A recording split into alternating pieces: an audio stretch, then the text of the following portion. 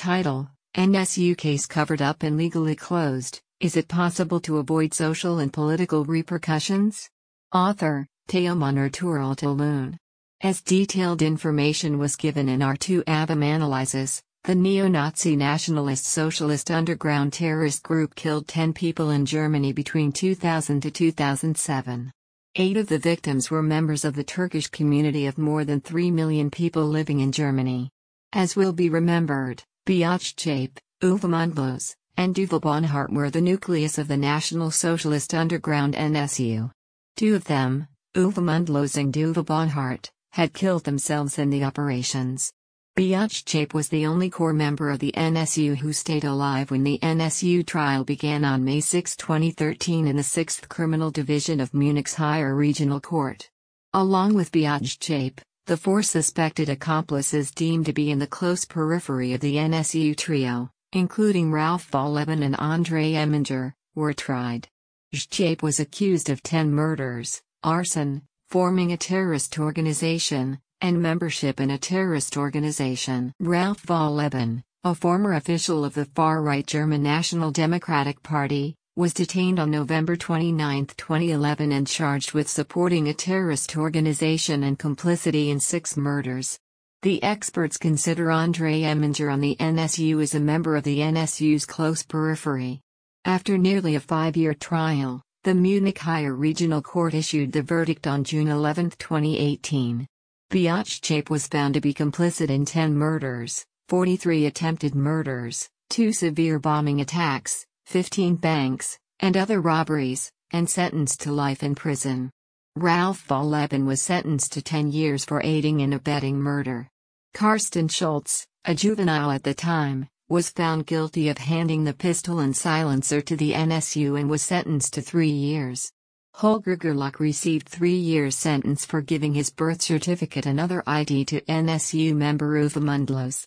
André Eminger was given only 2 years and 6 months for helping a terrorist group and was released, having already served his prison time during the trial. Germany's highest court of appeals, the Federal Court of Justice, had rejected appeals by Behçetçi and 2 other convicted accomplices on August 19, 2021.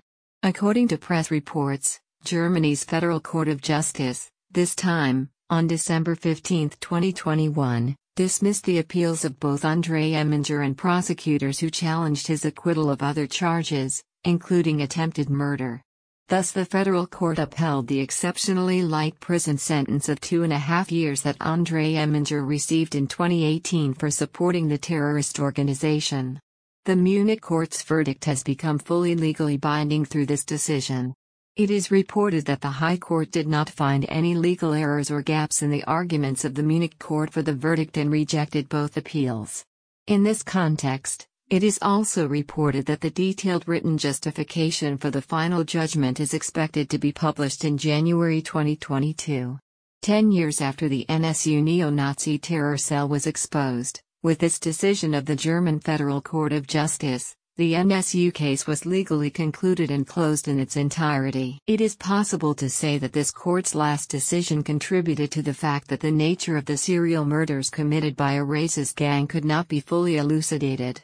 In addition, it is a fact that the decision did not ease the conscience of the families of victims, 80% of whom were members of the Turkish community, and damaged the trust in the judiciary. In our last analysis on the subject, we emphasized that apart from racism and xenophobia, Islamophobia is on the rise in Germany and that we, as Avim, consider this fact a worrying development. We also drew attention to the point that the combination of racism and xenophobia brings to the fore the concept of xenoracism, and this new terminology encompasses anti-Muslim racism, Islamophobia. Finally, we should underline that the totality of court decisions regarding the NSU murders reinforce the perception that racism, xenophobia, and Islamophobia did not receive the punishment they deserved in Germany, and that the true dimensions of the NSU organization willfully be left unclarified. It is worth emphasizing that this inconclusive result in the legal context requires more efforts in the political and social arena to reveal the true motives of the perpetrators of these murders. In this regard, non-governmental organizations have essential duties. From this point of view, It would be misleading to consider that court decisions settled the issue.